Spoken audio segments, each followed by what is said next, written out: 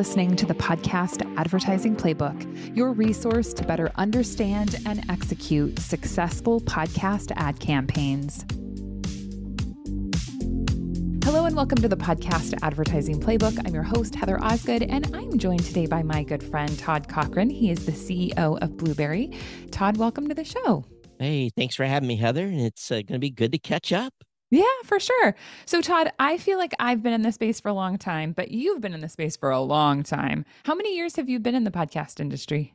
About 2 weeks, it'll be 19 years, which is insane. Wow, congratulations. That's Yeah. so awesome. I feel like talking to you is like getting such a great overview of where we've come and where we're going. And I was curious, just to kind of start us off, what would you say are some of the things that you have really seen change in the podcast advertising space in general? Are there any elements that really stand out to you where you're like, hey, this is how we did it for years and now this is how we do it? Well, it's very obvious to me that the programmatic piece is really kind of exploded.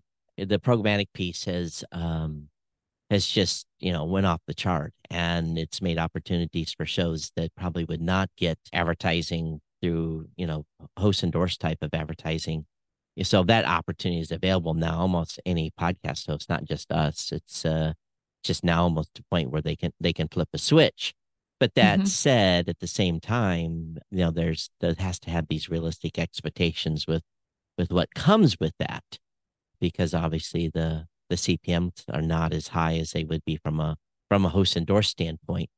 But I'm finding that what it's doing and what it's allowing content creators to realize is when they get that first check, it's something, and it might be take their partner to dinner money, or it could be car payment money. It really depends on the size of the show, but it gives this realization that, I'm getting some value back for the content that I'm putting forward. And it gives them that bridge. And I actually stole that term from Tom Webster. It gives them that bridge to get to the point where they grow their show, where they can go into those bigger host endorsed type ads. Mm-hmm. Yeah, absolutely. And I think that the great thing about programmatic is not only is it a nice resource for the content creator, but it's also a nice resource for the advertiser, right? I feel like when I got in this space 7 years ago, it was like, there really weren't a lot of great programmatic options, and it just feels like they're getting better, year after year. I still don't think they're fully perfected, especially from an advertiser perspective. But I think that the fact that we have it now in a larger capacity, and like you said, most podcasters can tap into some level of programmatic ads. I think that for me, that is like creating that full circle that really didn't exist in the podcast space for a long time. And we've been doing some audits on the type of ads that are running on what type of shows they're running on. And obviously they're IP targeted, because they, oftentimes they want to run maybe a public service announcement for something going on in a specific region or city. And the ads, in my opinion, are not remnant. They're pretty high. They're stuff that you would not be surprised to hear. And I think that's the exciting part. But one thing that's interesting too about at least our experience, and SoundStack is our partner at Blueberry that does our fulfillment for programmatic, is that the longer a content creator is on programmatic, the higher the CPMs get and the higher the fill rates. In the early days of a podcaster turning the switch on, it starts and it builds, but we're seeing now where we're getting about 80 to 85% fill rates on each episode, which, is pretty awesome, because sometimes we don't get 85% fill rates on host read. So, sure. So I'm pretty excited about that. And we made it available now where folks can do pre-roll and mid if they want. And I think podcasters are more comfortable with the pre-roll than making sure they have the spot for the mid-roll. And then it's surprising we still see some stuff post-roll too. But between you and me, what's the real value in that? I don't think that much. I used to be so anti post-roll. And I still don't think it's a great spot, but I was listening to a show the other day when I was working. I was working on a project in the house and I just listened to several episodes back to back and I kept getting the post roll and kept getting the post roll and I wasn't going to stop, like I was just working, right? And Yep. I was Yep. like, I sometimes think maybe we undersell the value of the post roll. Maybe there is more listenership to it than we realize, but yeah, I mean, I definitely get your point. What kind of CPMs are you looking at? Any idea what kind of range these programmatic ads are falling in? And it's again, it's kind of interesting when a podcaster first starts, at least switches on with us. This is what we're seeing. It's lower. It's $6, $7. Hmm. But then again, the longer they're on, month two, we start to see it increase. It's almost like the machine is learning that, okay, here's the consistency, here's the repetitiveness, here's what I'm expecting this can deliver. So there's like some logic being learned, and then the CPM start going Hmm. up. But I don't think I've seen anything higher than maybe 13, 13 and a Mm. half. That would be about as high as I've Hmm. seen it. Hmm. Hmm. Now the goal, I'd like to see it get, the real sweet spot would be at 15. That's what I think where it would be fantastic, but I Hmm. don't know if I ever get to 15. Yeah, yeah, for sure. And Tom, before we get too deep into our conversation, if somebody's listening and they don't have any idea what Blueberry is, tell us a little bit about what you guys do.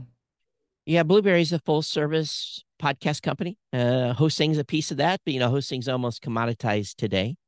So, we really are focused on the features and tools that we provide content creators that host with us. We're very much involved in the new Podcasting 2.0 initiative. If you don't know about anything about that, happy to come over and take a look on the website and just search for Podcasting 2.0 and get educated on the expansion of RSS. But again, we're full service. We have everything from DAI that you manage yourself to programmatic to great stats, of course. We've spent probably the last 6 months really beefing up the stats. And it's caused us actually to start migrating a lot of shows off other platforms that don't have as capable statistics. Mm. Media kits, just we got the full line of everything a podcaster would need. And the main thing is we just provide the tools and services and then just get out of the way and let you build your brand. Our PowerPress plugin is very, very popular and allows someone that has a WordPress site to basically power their podcast on their own website. Hmm. Hmm. That's awesome.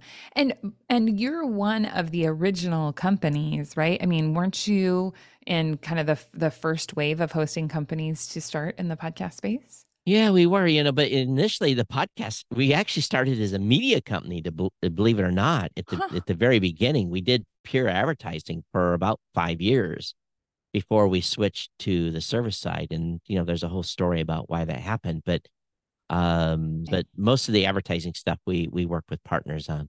Hmm. Hmm. Yeah, yeah.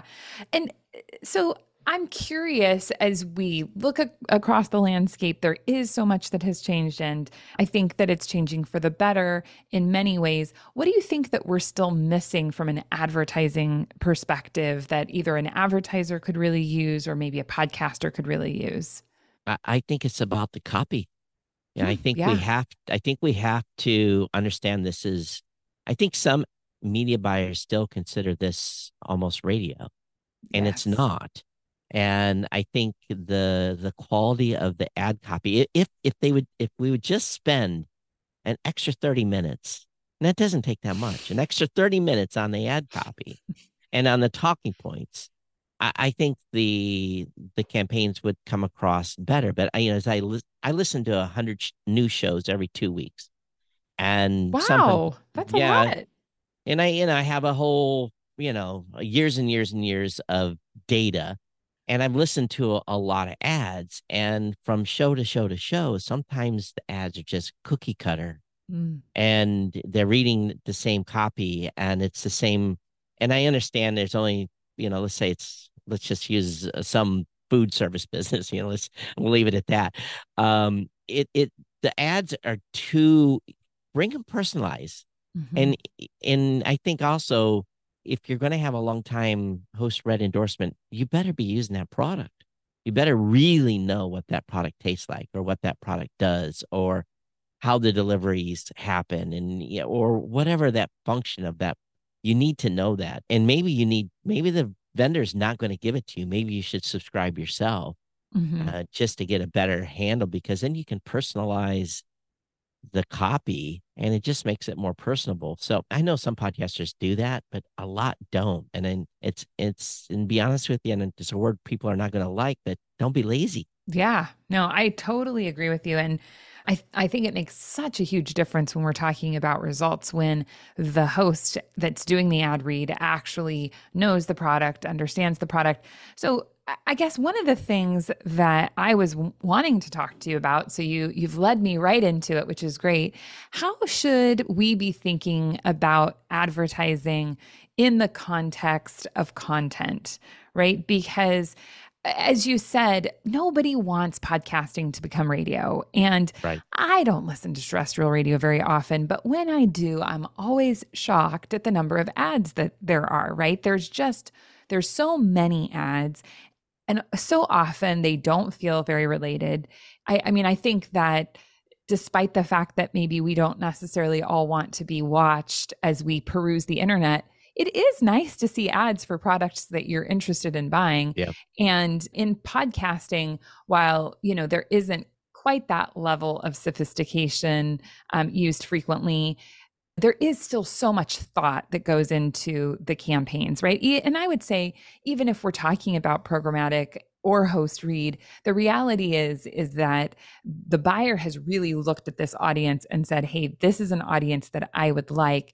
So from a listener perspective, or even from an advertiser perspective, what should that expectation be around the difference between the ad and the content, and how should we be approaching that?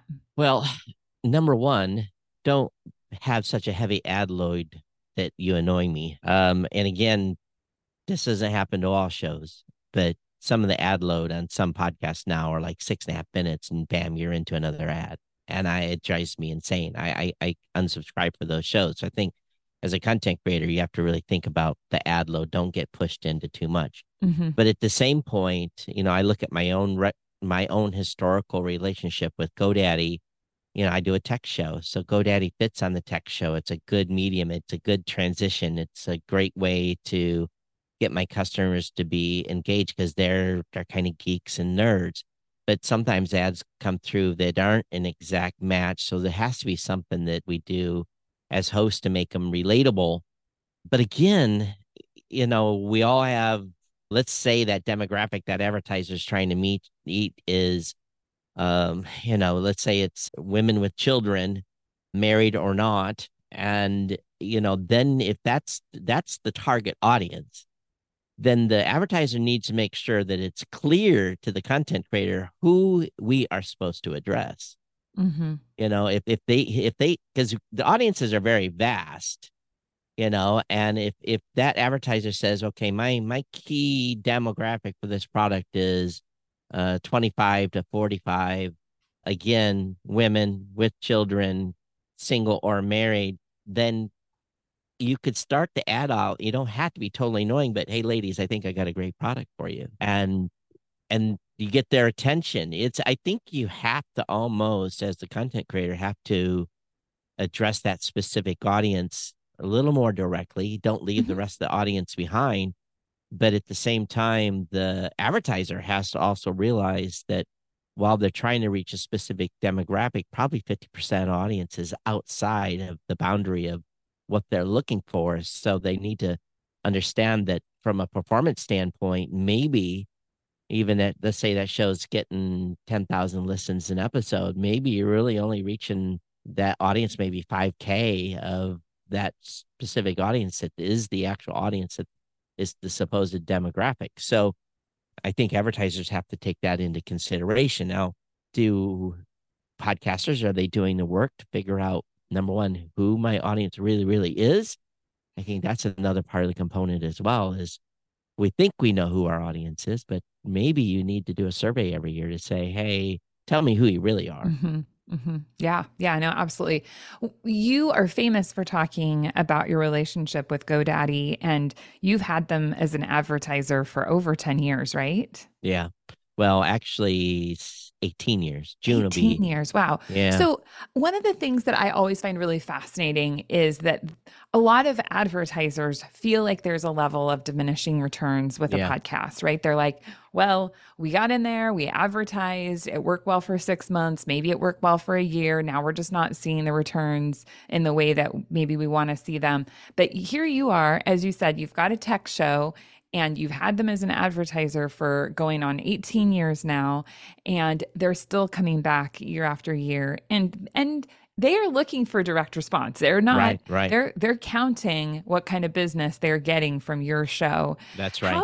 How do you keep the ad reads fresh in a way to make your audience actually want to pay attention? And I feel like, to be honest, GoDaddy's almost even harder, in my opinion, as a business owner, because I'm like, yeah, I know GoDaddy exists. Like, it's not a new thing for me. It's not really exciting. Of course, I have my perception of what GoDaddy is. Sure. Maybe there are new products that they're offering that I'm totally unaware of. But it's a well-established brand. They already have really good market penetration. How are you keeping that fresh for your audience? The ad copy, to be kind of honest, the ad copy doesn't get really that diversified. The goal or the reason for success, and this is unique to maybe my show because I knew what I had to do. I have to have new listeners coming in.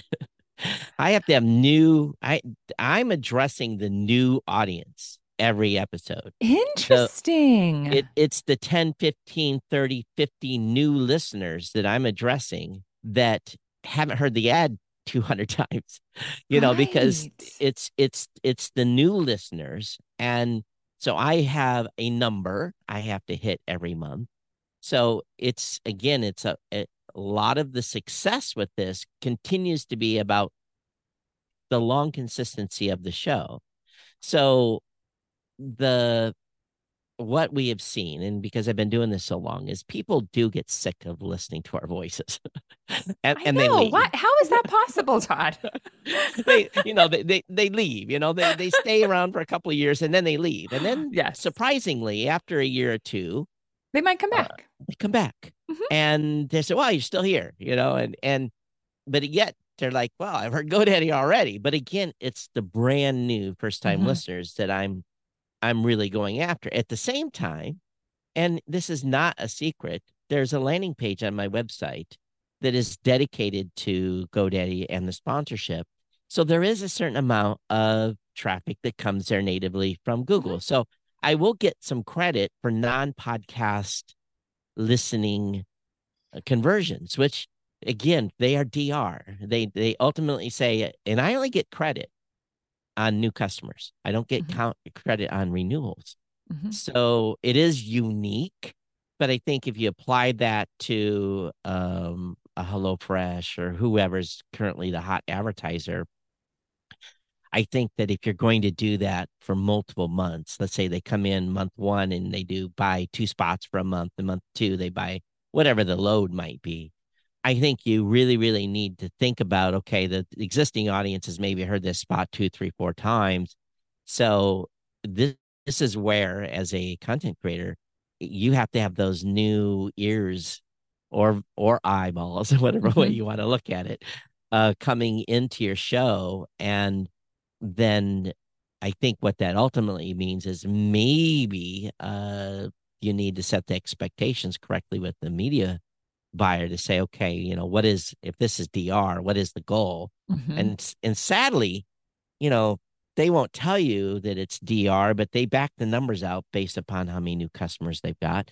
If it's, if it has a direct buy type of Hmm. situation, but then you also have to get more creative on your lift. If you're doing a lift study for them, you're coming back and say, okay, this month we gained X number of new listeners that came in. They grew the show by 2, 3, 4%. Those are something that you should put in your report for unique to let them know that, these are new people that were exposed. So I don't know if it works in all cases, but Hmm. it's something to think about. Hmm. Do you send GoDaddy a report every month? I mean, because they have all the data on their end. Are you sending them your own report every month? I don't have to send them nothing. They Okay. and here's what it works. You were above or you were below. Hmm. And if it's below for more than a couple of months, we have a call, we do a talk, we talk about the product, the offerings, what we think we Hmm. need to spice things up. And luckily, the below doesn't happen very often. And so, it's one of those situations where I knock on wood every week when the report comes in, and it's either thumbs up or thumbs down. And it really isn't kind of played out that way in the email, but it Sure. just, I get the report. Yeah. But, Yeah. but, GoDaddy also knows, even though I don't get credit for the renewals, they know that I have brought literally probably close to 1 million new customers to them, that those renewals do count and those listeners Hmm. still listen. And if they quit advertising, it might affect renewals. It may not. Right. Right. Right. Yeah. Yeah. Yeah. Absolutely. So, one of the things that I think most podcasters struggle with is audience growth. And what you're saying, which I think is really fascinating, is the results for an advertising campaign can often come from new audience growth, right? It's Yeah. being able to bring in a new listener, expose them to a new product that maybe, they were unfamiliar with, or the product just wasn't top of mind. Now, when we look at the landscape in the industry, there are, I think, about 4 million podcasts now.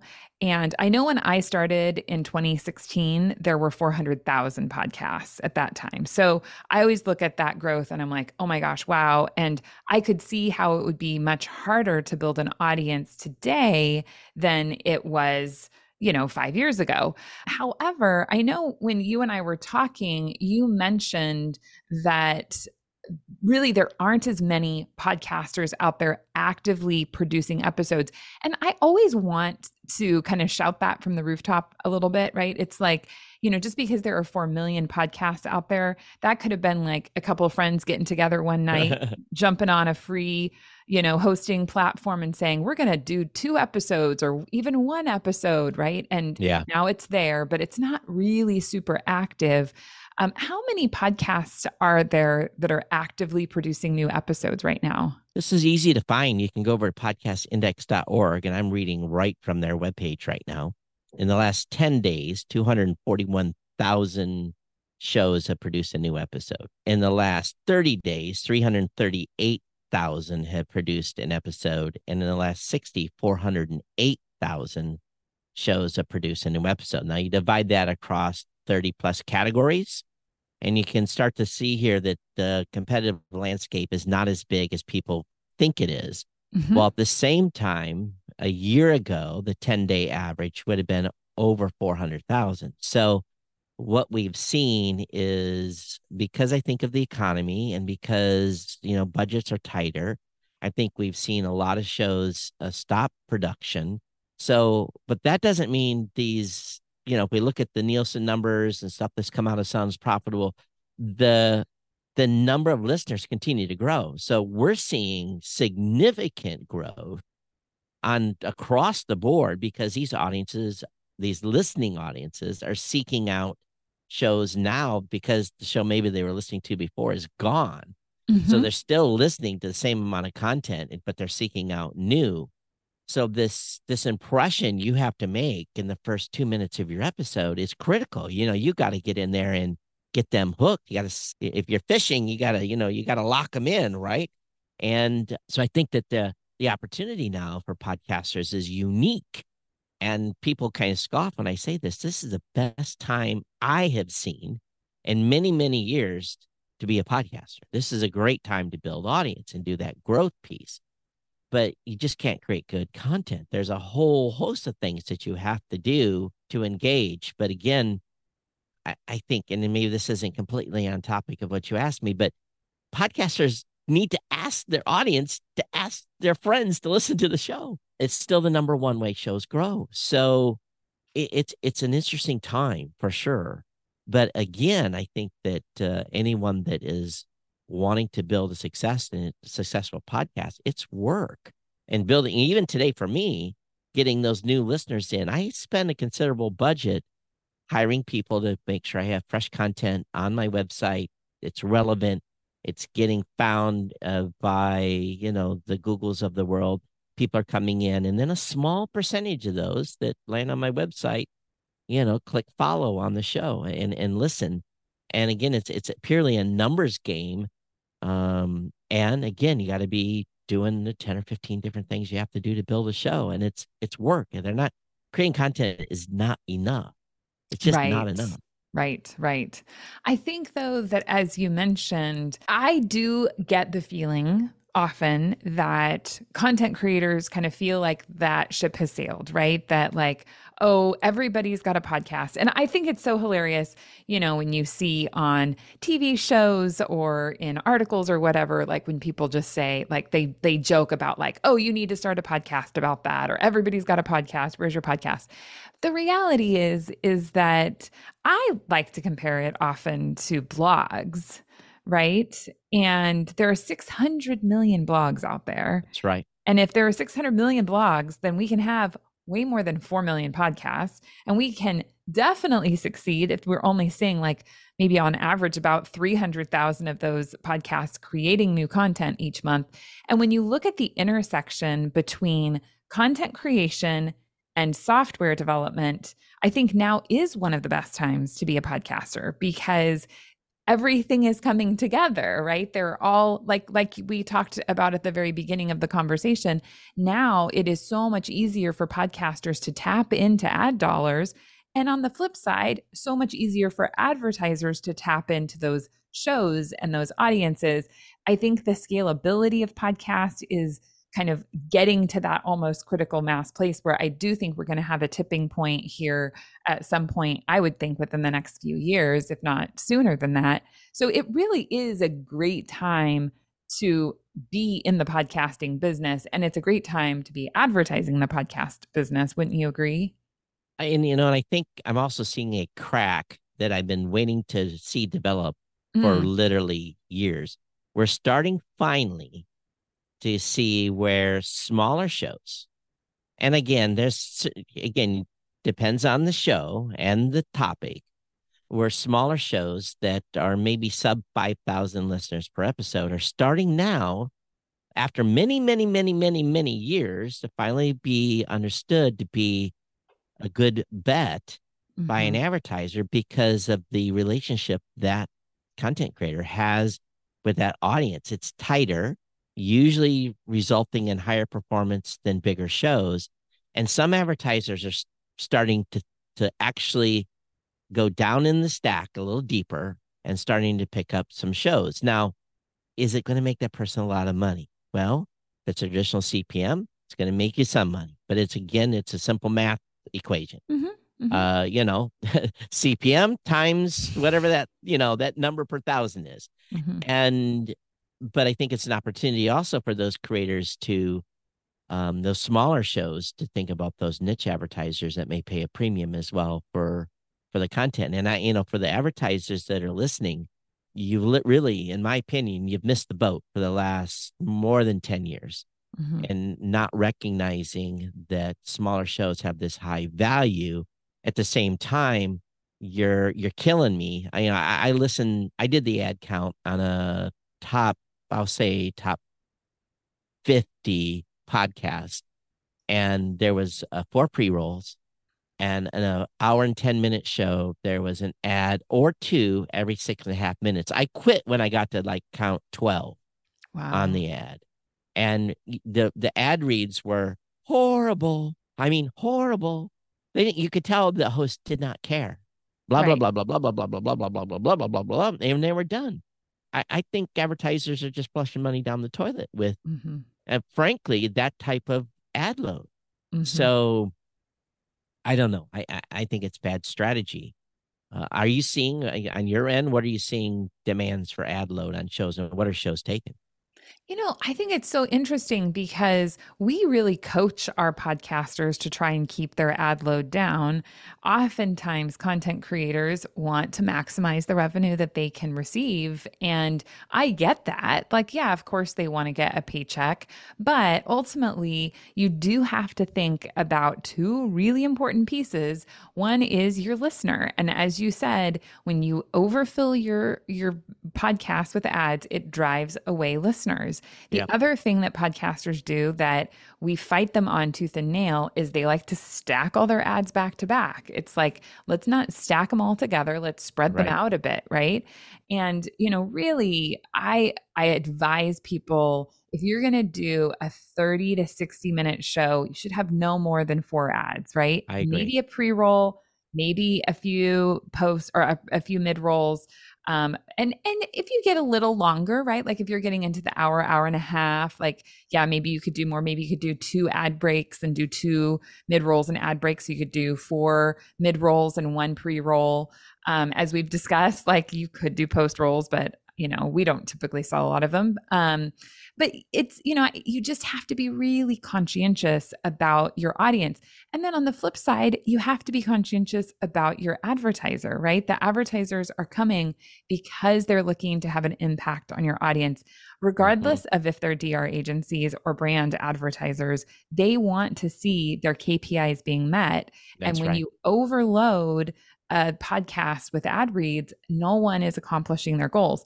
Now, what I recommend that people do is let's keep your ad load smaller.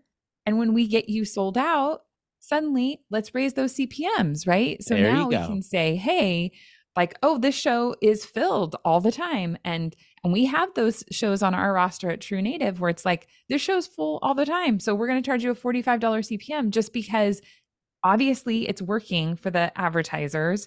That's why we've got it full, and we can keep the ad load down and we can charge a higher price. So Yep. that's really where the money should be made, is in that piece, in my opinion. And I think also as a, having now almost 1,700 episodes on my primary show, you learn. I can look at the stats. I used to go into them like daily. I used to be a stats junkie. And I, to be honest with you, I can't tell you the last time I looked at my personal show stats, but I knew that in at least the period where I was doing multiple host reads, Mm-hmm. that I knew that two for that show was great. And when I hit three, the annoyance emails started coming, and the numbers, you could see the stats drop off a little bit. So Mm-hmm. for my show, the sweet spot was two, and about a 60-minute show. Every Mm-hmm. show's different, Mm-hmm. but also my host reads were not 30 seconds. Right. So that was part of it too. Now if I'd had stuck to the hard and give them the 30 or 60 and nothing more, I'd probably have been okay with three. But Yeah. I talk too much, so I would give them a 90 Right. and 2 90s, and then that's why they would get annoyed, is Yeah. because the ad reads were too long. Yeah. So So now I was going to ask Rob over at Libsyn used to, and maybe he still does, and I just haven't heard him speak in a while. He used to always show a slide in his presentation where he would give the breakdown of if you have more than 5,000 downloads, then that means you're in the top 1% right, of podcasts. I feel like we've been talking a lot more recently about there's been, I feel like, articles that have said if you buy the top 100 podcasts, you're going to reach 90% of the podcast listeners or whatever. I had Ellie on from Acast a few episodes ago, and her and I kind of dove into that, and really, like, they found that that is not at all true. I don't I believe it. I don't believe it either. But I guess I'm curious, do you have any knowledge of the sizes, and because I feel like people ask me that all the time, like, well, if I have this many downloads, like, where do I fall in the podcast ranking? And I always tell people, gosh, if you're getting more than 1,000 to 5,000 downloads per episode, now that's an important piece, right? It has to be per Yep, episode. It can't be yep. cumulative. Then, I mean, you really are in like the top 5% of podcasts that exist, is what I tell people. But it's been a while since I've seen those stats. You know, uh, we have a different audience than Libsyn, be honest with you, at least from a creator standpoint. Sure. So we've been very lucky in that my type of slide that Rob would show, the numbers are much higher from an average standpoint. And the reason for that is because a very high majority of our customers already have a brand, a .com. They have their own website. They are vested in making sure traffic gets to that website. And so naturally, those types of creators already sometimes have pre-built audiences because Sure. they've already got funnels and newsletters and stuff like that. So, not to say anyone can't build this, and this is why, I've been on the bandwagon for 20 years almost now, saying have your own brand, have your own .com, right? And I think that if you are above 1,000 listens and downloads per episode, you are doing well. I wouldn't say you're in the top 5%. You're probably in the top 10%. Mhm. But then again, it increments up once you get to Sure. 5 and 10. If you get to 10,000, you're definitely in the top 5% of shows for sure. Mm. But again, it's not saying that you can't make good money with a smaller audience. It all Sure. depends on what type of content you're creating too. Yeah. The wider, you've had this discussion, I'm sure, many times. The wider you are, the more numbers you have to have. The narrower you are with a specific topic, the smaller you of the numbers have to be to make good money. My show, I be honest with you, and I hate to keep going back and talking about my old show because I'm an old dog, right? I've been in this a long time. But again, I have to build audience numbers every month to make my Mhm. advertiser happy. And I think if you are focused as much on the advertising as you are building your show, those two will align and you'll find success. And I don't like when people say, "Oh, I'm having a hard time building my show." And then usually I can get into their website and within 5 minutes, I can probably point out 5 things that they need to do.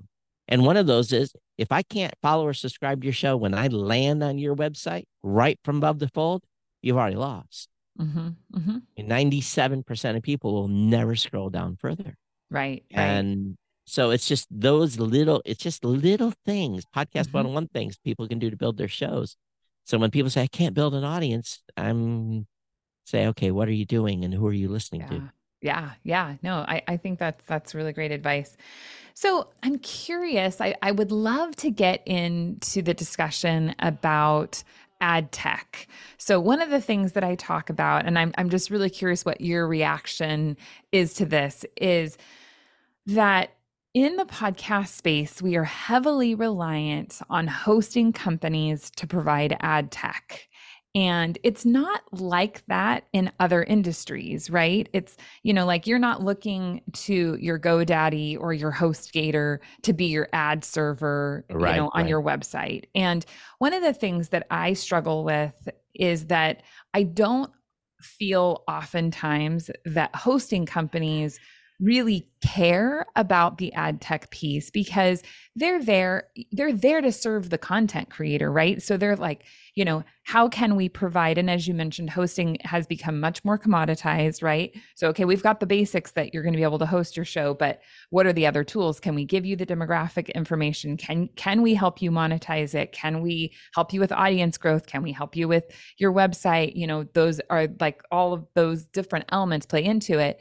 But I don't know that hosting providers do a very good job about thinking about what the advertiser wants from that hosting tool to be an ad service provider, right? And we've got great companies out there, like you mentioned, SoundStack, where they really are more of an ad tech company, right? They right, do right. the hosting, but their core business is more ad tech. And you've Yeah. obviously partnered with them to help provide that service. But I guess I'm just curious, especially, as we kind of look into the podcast 2.0, ecosphere and what you guys are trying to accomplish with that.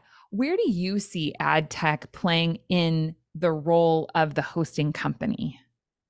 I think what we've tried to do is provide the tools the podcaster needs, whatever their monetization model is. Mm-hmm. So, as an example, and this is just some simple stuff, the ability for the podcaster to assign a sub account to maybe their buyer so that they can come in and just do a quick Mm-hmm. look and Mm-hmm. look at the stats.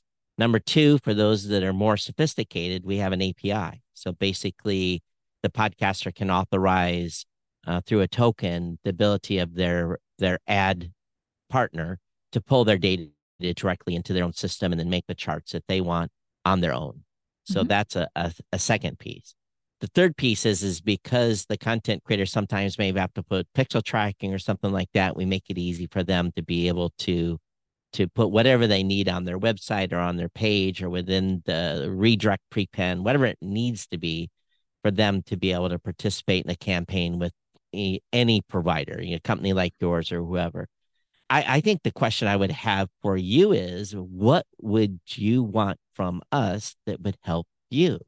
Hmm. And if you tell us and give us that short list or whatever it may be, then that's something I can add to the dev stack to say, okay, hey, True Native Media needs these pieces when they work with our podcasters for advertising deals.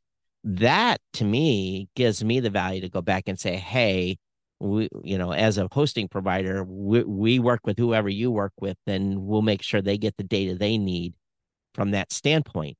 I think stats are probably the biggest sticking point. And, Hmm. I think because we are IAB certified, just like almost everyone now, Hmm. we are in the business of a little bit. I have a different perspective on stats. I overqualify even for IAB standards. Because I can't say what's happened in the IB meeting, but I will say that some people are having some challenges with some counting because of a certain action that happens with Apple Podcasts. Well, I've never had that issue because I overqualify downloads. Hmm. And because my motto is I don't care what the number is, as long as I know what the number is. Because when you sell, you say, okay, we're going to guarantee 5,000 plays per episode for this show for the next, whatever time period. You're counting on those deliveries, Hmm. and you want those to be real and no overcounting, and so that the media buyer gets the best, they get their money's worth. Right. And to me, that's what keeps the media buyers coming back. They get their money's worth. They Hmm. know a show works or it doesn't because they're tracking. They have Hmm. every show on their list. They've got it in a spreadsheet. They're looking at performance. And if the show's off on performance and it's off because the 5 shows from a single host are off in performance, the media buyer is going to say, hey, I have to discount them because they're counting wrong or whatever it may be. Right. They're not dumb. They're smart on this. So I think our job is really to make sure that you get the right numbers so that you can represent the show correctly. But Hmm. what is Hmm. something I can do for you, Heather? What do you need that we're not providing? Well, so there's two pieces that I really feel like are big elements in the podcast space right now that I don't think are being talked about often enough. So the first one is a forecasting tool. Now, I Mm, know that there are some hosting platforms that do provide a forecasting tool, but essentially when it comes to dynamic ad insertion, we have to predict how many impressions we think a campaign can get. So right. when we're looking at a podcast gets a certain number of downloads across their full catalog within a 30-day period, right? So we could say well, this show's getting 100,000 downloads on average in a 30-day period across their full catalog. So that would mean that we should be able to sell about 25,000 impressions in a week period, right? Or if we're going to sell the full month, 100. Well, that doesn't really happen, right? Because typically that listener is only being counted, right? If they are listening to that part of the episode where the ad appears. So it would be really great if we could say this campaign is going to run. And the hardest part is when they don't run standard, right? Like this campaign is going to run from Wednesday, December 6th through, you know, Thursday, December 21st, right? And so we're picking these date ranges, and the advertiser usually picks them because they have some specific promotion or something going on that they want that date range.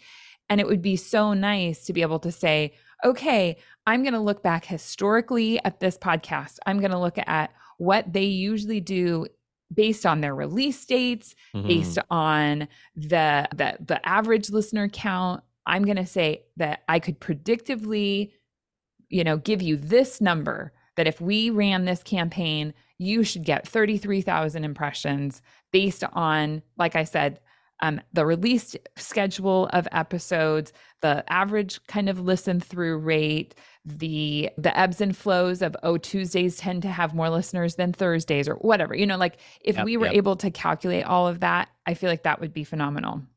Is that on The, back catalog or just new episodes or both? both. Yeah. Um I'm writing this into my spreadsheet right now.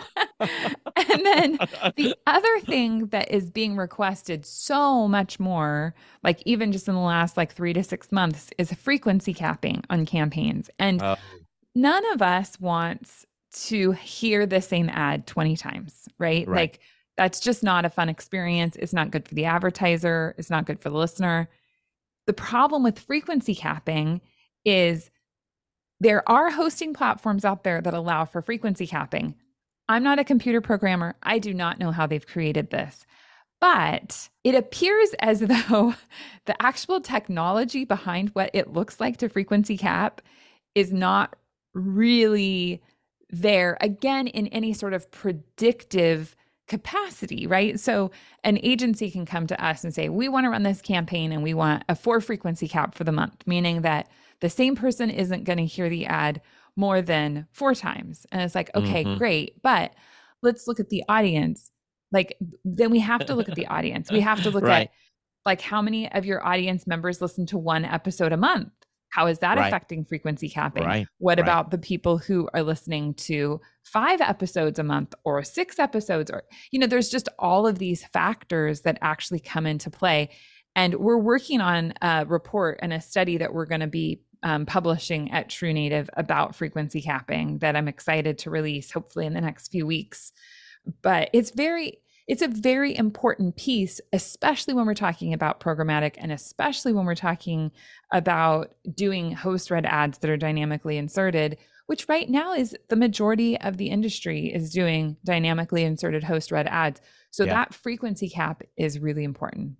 So, Frequency capping, first of all, I hate it personally, because I think the advertiser's short-sighted in their approach, because if you've got good ad copy that is progressive ad copy, then frequency capping is not an issue. It builds a story and makes people want to do stuff more. But I understand where they're coming from.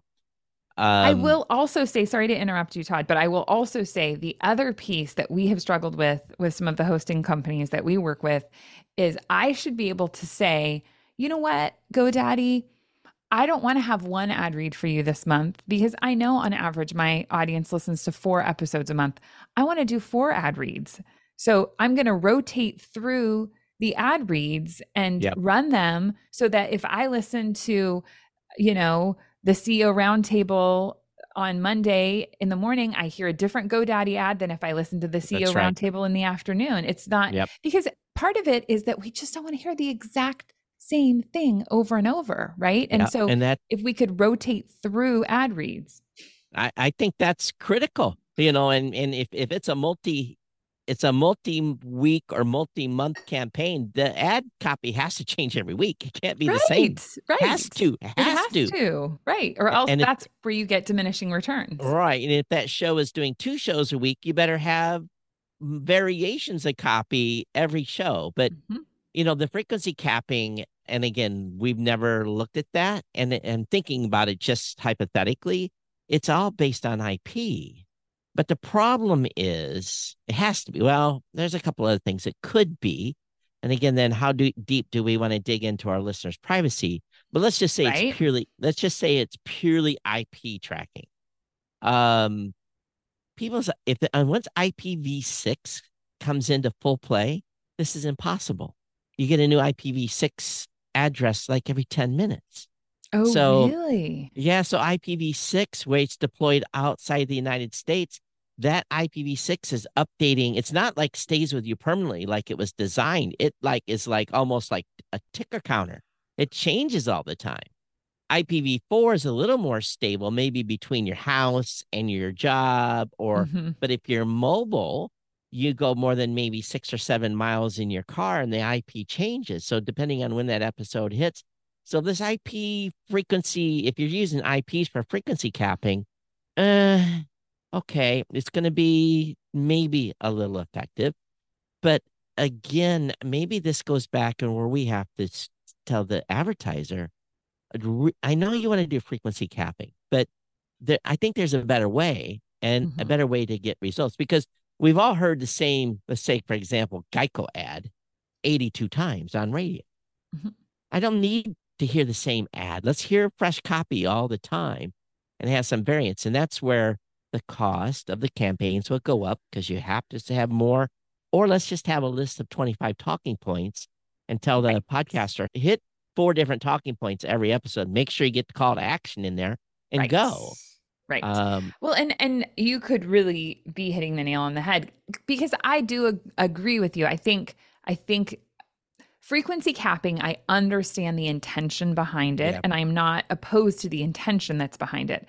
right. What I believe is happening, which is what happens in the podcast space often, is the execution from a technology perspective is not there. And so, if the execution from a technology standpoint isn't there, then we're not really living behind the true intent of the exercise. And so I do think, as we've been discussing, it could quite possibly have more to do with rotation of ad copy as opposed to that frequency cap. Because we also know people need to hear about your product, 6 to 10 times before they make a buying That's right. decision. That's right. So, you And know, if we go back to the forecasting tool, though, I've had that tool for years internally. So it's something that we could give to the podcaster, because all they really have to do is, well, a matter of fact, our podcasters could potentially use it today by setting a date range and looking at, previous history. mhm, But again, the where you throw the cog in the wheel here is that podcaster has to be consistent.